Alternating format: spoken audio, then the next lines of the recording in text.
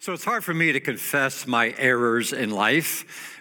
We grandparents will go to great lengths to put a smile on our grandkids' faces. Sometimes we don't measure well in those great lengths, though. It was about 10 years ago, I think, and the hot item that Christmas was Tickle Me Elmo. Do you remember those days? Well, I was scrambling everywhere to look for one for our granddaughter, Emma. And I just couldn't find it. Every day I'd go online to see if I could find. Finally, one popped up out of the blue on Amazon. And quickly I pushed the one click, buy here. And I did that. It wasn't until about a week later that I realized what I had done. I had ordered Tickle Me Elmo from another continent. And by the time I paid for shipping and handling, and the exchange rate, Tickle Me Elmo was $125. Elmo was tickled, I was not. My mood that Christmas sort of was dampened just briefly for a bit of time. It's not hard to establish a right mood at Christmas. You just got to dim the lights, turn some twinkle lights on, put some music on. You start setting the mood for Christmas. But those of us who are in Christ Jesus, the more that we grow, the more we understand that it's not mood that we're going for.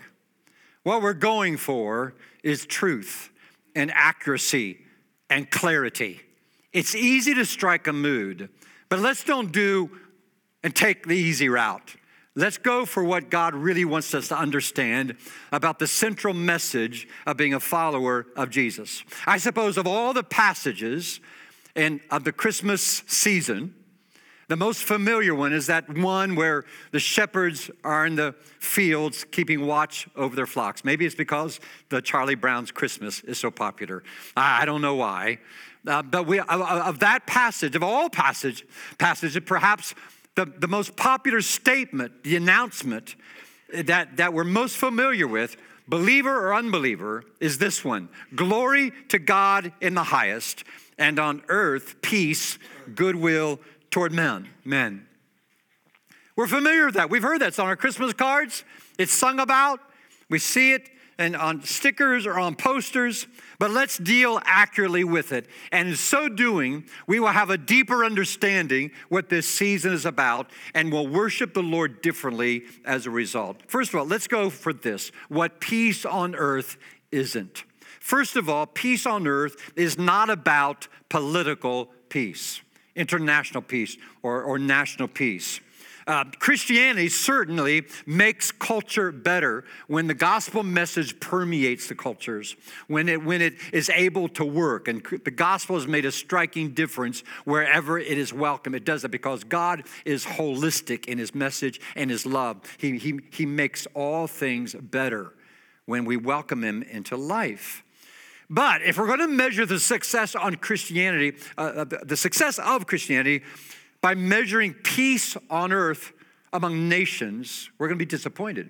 Even after the resurrection of Jesus, while the world was being turned upside down by the gospel message, Jesus said there are going to be wars and rumors of wars, and there were right up until the fall of Jerusalem in 70 AD, right after the resurrection, that great news. Luke was reading something a couple of weeks ago. We read in 2016, in that particular year, there were only 10 nations of the world that were not involved in some kind of conflict. We are very accustomed to conflict going on in the world. We see it every day in a number of outlets in the media. Peace on earth is also not psychological in nature. It's not just about internal equilibrium or having the perfect poise or having some placidity of spirit. Sometimes we get the idea, I get Jesus in my life and then nothing's going to bug me anymore. I can face the world and nothing's going to come undo me. Yet Jesus said in Luke chapter 12, do you think I came to bring peace on earth? No, I tell you, but division. From now on, they will be divided, father against son, mother against daughter. I've come to bring fire on the earth. When you start following Jesus, if you've been serious about being a disciple of his, what you find is sometimes disturbance comes into your life. An upheaval comes to your life. Satan is on the move to undo your faith. He's on the attack. There are people that are upset by your decision, by your commitment to Christ, that you become irritating to people sometimes because of your conviction by the values by which you live. You can be excluded. The choir in the sanctuary service sang, I heard the bells on Christmas Day. One of the verses in that, if you remember, is, but in despair, I bowed my head. There is no peace on earth, I said. Yet, for hate is strong and what? And mocks the song of peace on earth, goodwill to men. And it does, doesn't it? Today, throughout the world in many venues, maybe in your own life, you feel like your faith is being mocked by this peace you claim to have. Hate is strong in our world today. What do we do with this? How do we handle all of this? Doesn't the Bible say that he will give you perfect peace when you camp out with him? Doesn't he say there's a peace that passes all understanding? Didn't Jesus say that I've come to bring you a peace, the kind of peace that the world doesn't have or can't offer you? Yeah, it says all that. But you see, that kind of peace is a temporal peace. It's a relative peace. This is what I mean.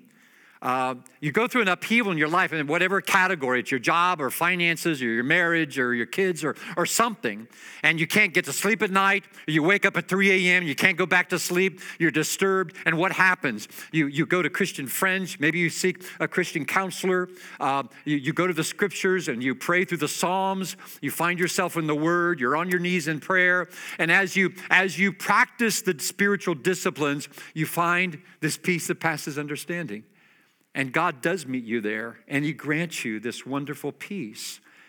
And so that you learn it. But what happens? You go through that time of peace. There's another disturbance. And the same kind of process goes on. It's a year later, and something else. There's an upheaval, and you go through the same disciplines to try to find that peace. My point is there's an ebb and flow in the circumstances of life. That sometimes there is not peace in the circumstances you're going through, yet you seek it, and God grants it as you allow him to be Lord. What this kind of peace we're talking about is an objective peace, not subjective. It's an objective peace. It's a constant peace. It's a peace that begins here on earth and continues into eternity.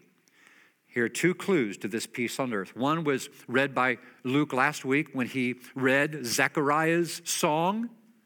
And we studied about waiting on the Lord. In the middle of Zechariah's song, this is what he's talking about when he refers to the baby in Elizabeth's womb, his wife's womb, who is John, who's going to grow up to be the Baptist, the one who makes the way for Jesus. He says, you, John, my child, shall be called a prophet of the Most High, for you will go before the Lord to prepare the way for him, to give his people the knowledge of salvation through the forgiveness of their sins, to guide our feet in the way of peace. There it is. It's objective, it's specific, it's this forgiveness of sins. Clue number 2 is spoken by the angel himself.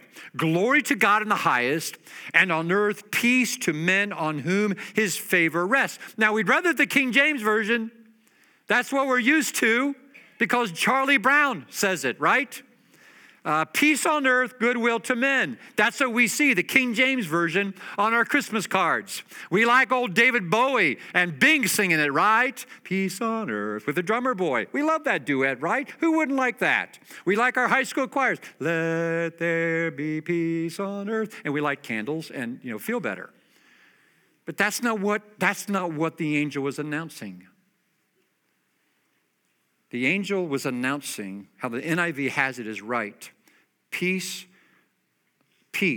on earth, peace to men on whom his favor rests. And it certainly doesn't rest on most people in the world today. Because at our base level, and I'm not just pointing my finger at unbelievers, I'm pointing the finger at me.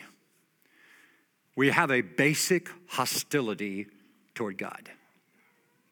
Jonathan Edwards, a great preacher centuries ago, wrote a great sermon on this text. And he said, we're hostile to God in 3 ways: in our minds, our wills, and our emotions. Intellectually, in our minds, we have hostility toward God. This is what it looks like. If you've ever thought this way, you get the Bible out and you're reading it. So you're in the Old Testament, and you read about Joshua being told to go into Jericho, march around that wall, the walls fall down, and then go kill everybody. What? I don't agree with that. God shouldn't do that. And then I flip some pages, and I read about Uzzah. Remember Uzzah? He was the guy that kept the ark of God, the ark of the covenant, from falling on the ground and breaking into pieces. God had said earlier, anybody touches that ark, you're going to be dead meat. And Uzzah, all he cared about was that ark not being broken. And I read that, and Uzzah stopped the ark from falling. He dropped dead. God killed him. I don't like that. I don't think God should have done that. Now I go to the New Testament. Every time I've ever preached the prodigal son, we get to the elder brother, and somebody invariably comes up to me. I don't care. I don't care what you tell me. I don't like how that elder brother was treated. I don't like that. Now, what that is intellectual hostility toward God. I don't agree with what you did, God. That's hostility in an intellectual level and a mind level. We do it in our wills.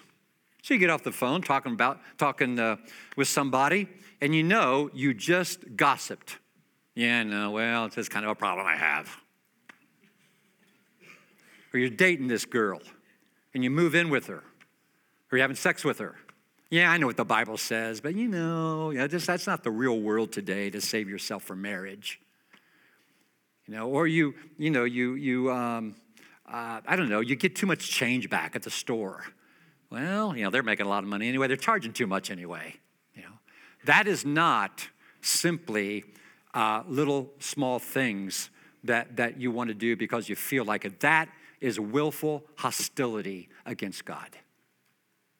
It's true on the emotional level as well. So you come to church, you're there, you don't really feel like being there because you've had a lousy week. Nothing went right this week. You don't want to be there, and here you are, you're in worship, and you're standing there, feel like singing, you're not going to sing. Here comes communion. We take communion, we do that, but you are so griped about the week. Nothing. The cross is all about somebody who died for you.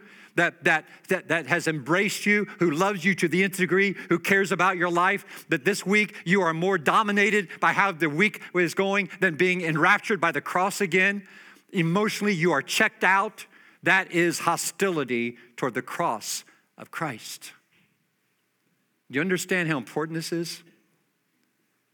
And I'm saying this to all of us, to me as well, because even under the blood of Jesus, even though I announce his truth everywhere, I see all of this in my own life, where at every level, in my mind and my will and emotion, I still have moments when I act like I'm not enjoying peace with God.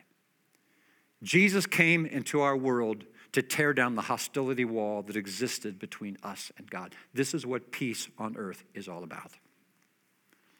And when we come to him, this is why we never get tired of taking these emblems. We're going to pass them a little bit.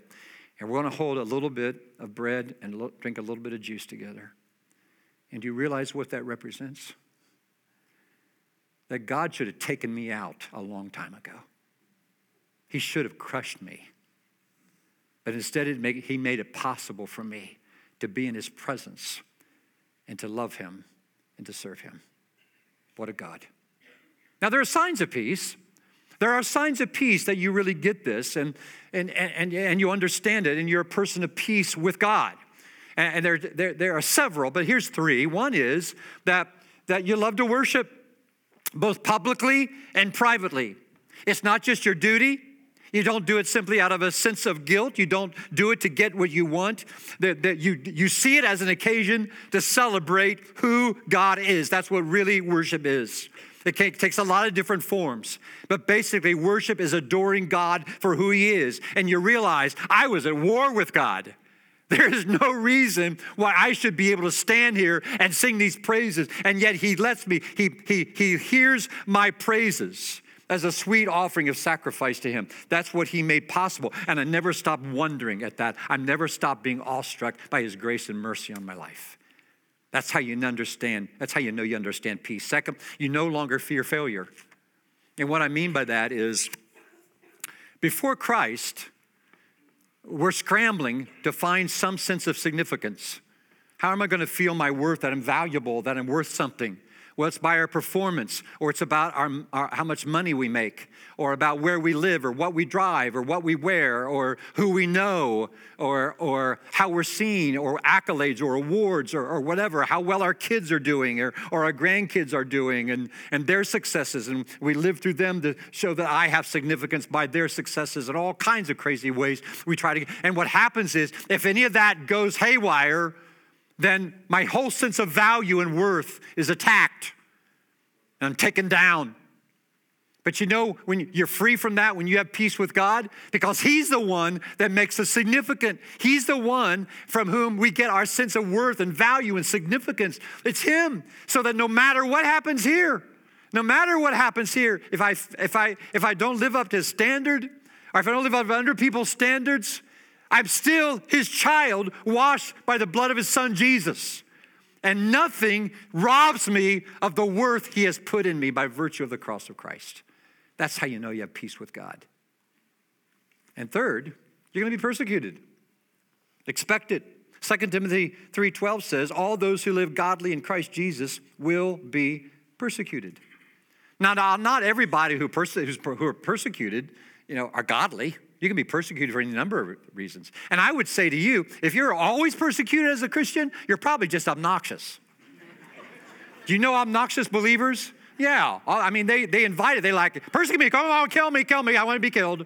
That's sort of the spirit by which they live. They love to aggravate people. Well, that's not what Jesus calls us to. But He does say, if you're serious about following me, don't be surprised when people exclude you. Don't be surprised when they misunderstand you. You get slammed. You get thrown under the bus. Don't be surprised when you're not invited out after work. Don't be surprised if your family talks about you and hopes you don't come to the family reunion because you're a Jesus freak. There's all kinds of ways that is seen. You, as a disciple of Jesus, ought to be the best employee your company has. Your boss ought to be able to say to you, do you have any friends that are just like you? I'd love to have more employees like you. And of all bosses anywhere, your employees ought to look at you and say, I've never had a boss as good as you. That doesn't mean you're soft. It means even if you have to fire somebody, you do it with dignity and grace and kindness. And you just don't destroy the worth of a person when you have to do it. It means as a boss, you treat people with great respect and honor. If you serve tables, it happens to come about paying taxes, and you make a comment, man, if I didn't have to pay taxes, I'd sure have a lot more tip money. You mean you pay taxes on this? You don't have to, you report this? Well, yeah, I have to. And your coworkers don't like you because of that. It makes their dishonesty come out, If you're on an athletic team, you ought to be the best team player on that team. You ought to have the best attitude of anybody else and the best encourager of everybody else on the team. And the most respectful of your coach. I mean, on and on. You see the picture goes? And when you do that, not everybody will like you for that. Not everybody will. But in Christ we must. Jesus said, blessed are the peacemakers, for they will be called children of God. Blessed are those who are persecuted because of righteousness. For theirs, not obnoxiousness, because of righteousness. For theirs is the kingdom of heaven. Rejoice and be glad, because great is your reward in heaven. For in the same way they persecuted the prophets who were before you. It's not keep a stiff upper lip. It's not. It's rejoice in your losses. Rejoice in those moments when people don't get you, when they're confused about you, your value system. The choices you make don't make sense with the culture. They don't stay in line with our culture. Good for you when the world doesn't understand you, doesn't know what to do with you. It's all worth it. Do you realize what you have in Jesus? Do you realize today what this peace on earth means? What this announcement is all about? No wonder. Glory to God in the highest. He wants peace with us when there's no sensible reason why He should, except by the fact we're made in His image and He wants us back as His own. You ever seen those lists in the paper where you might have a rich uncle that left you money? Here's some money. We're looking for people. I always look for my name. It never shows up, It's never there. I never was that lucky. But imagine you look through that, you find out some distant relative left you $1 million, and you can't believe it. You're elated. They're putting it in your bank account. And you go to the ATM to start drawing on it, and you put your card in, it says, this will cost you a $3 transaction fee. What? I ain't doing that. Well, how ridiculous. You're not going to spend $3 to get $1 million? And how much more grand is this? Jesus says, I'll give you life here and forever, and it costs you nothing. You just lay down your life for me. You confess me as your Lord. What? I ain't doing that. Really? For a life of purpose, value, a reason to get up in the morning, somebody to walk with you through all the stages of life, the seasons of your life, and somebody to give you life beyond this life to come, and you go, I ain't doing that. How foolish we would be. How foolish we are not to find new ways to sacrifice ourselves for all this.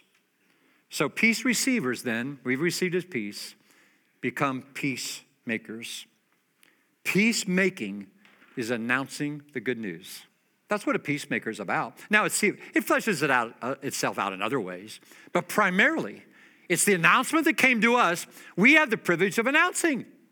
That's why you and I have to keep building relationships with people who don't know Christ. You should have lots of unbelieving friends in your life, just to enjoy as people, just to get acquainted with, just to like to hang out with, because maybe in time, they'll realize you have something they don't have, and they'll want to talk about it. And it'll be the open door to help them understand who Jesus is. You see what happens is you stop evaluating people. You don't look at people and think, I wonder if I'd want her as my friend. I wonder if he thinks I'm a good guy. I wonder what she thinks of me. You don't care. Now, when you understand this is a God who announces peace, and you know he's a God who's always pursuing people, you look at people, somebody who's an unbeliever, and you think, wonder how God's hounding her. I wonder how God's pursuing that man. And I wonder how I could join God in what he's already doing in loving that person well. How could I do that? And our eyes change when we look at people around us. And we start welcoming them into our lives, just to engage them and just to enjoy them as people first, so they'll have an opportunity to hear about Jesus. When the prophet Isaiah announced Jesus, he didn't announce him, foretell him as the Prince of Love, although he could have. It'd have been appropriate. He didn't announce him as a Prince of Hope, but that would have been true. He didn't announce him as a Prince of Grace, but that would have been good too. He announced his coming as the Prince of Peace, because until he's known that way, he can never be known as the Prince of Love and Hope and Grace and all the other ways. Do you know him as your sole Prince of Peace? Has the hostility wall been torn down between you and God? There's only one way that can happen, is when you are willing to die to self, be baptized in the name of Jesus, and come out of that baptistry resurrected as a brand new person. If you haven't done that, the hostility wall is still up and it needs to come down. Glory to God in the highest, and on earth peace to those on whom his favor rests. I hope that's true of you today. Let's pray. Our Father in heaven, we thank you. We praise you, for there is none like you. Why should you love us? I pray in preparation for Christmas morning, Father, we will contemplate this truth. And we will sing praises to you from our hearts outwardly, because we've been born again by Jesus Christ. And as we remember him in a few minutes, Father, I pray it won't be just a duty, a responsibility, a rote thing we do in a worship service, but we will actually be worshiping the God who made such a relationship possible. Thank you. In Jesus' name.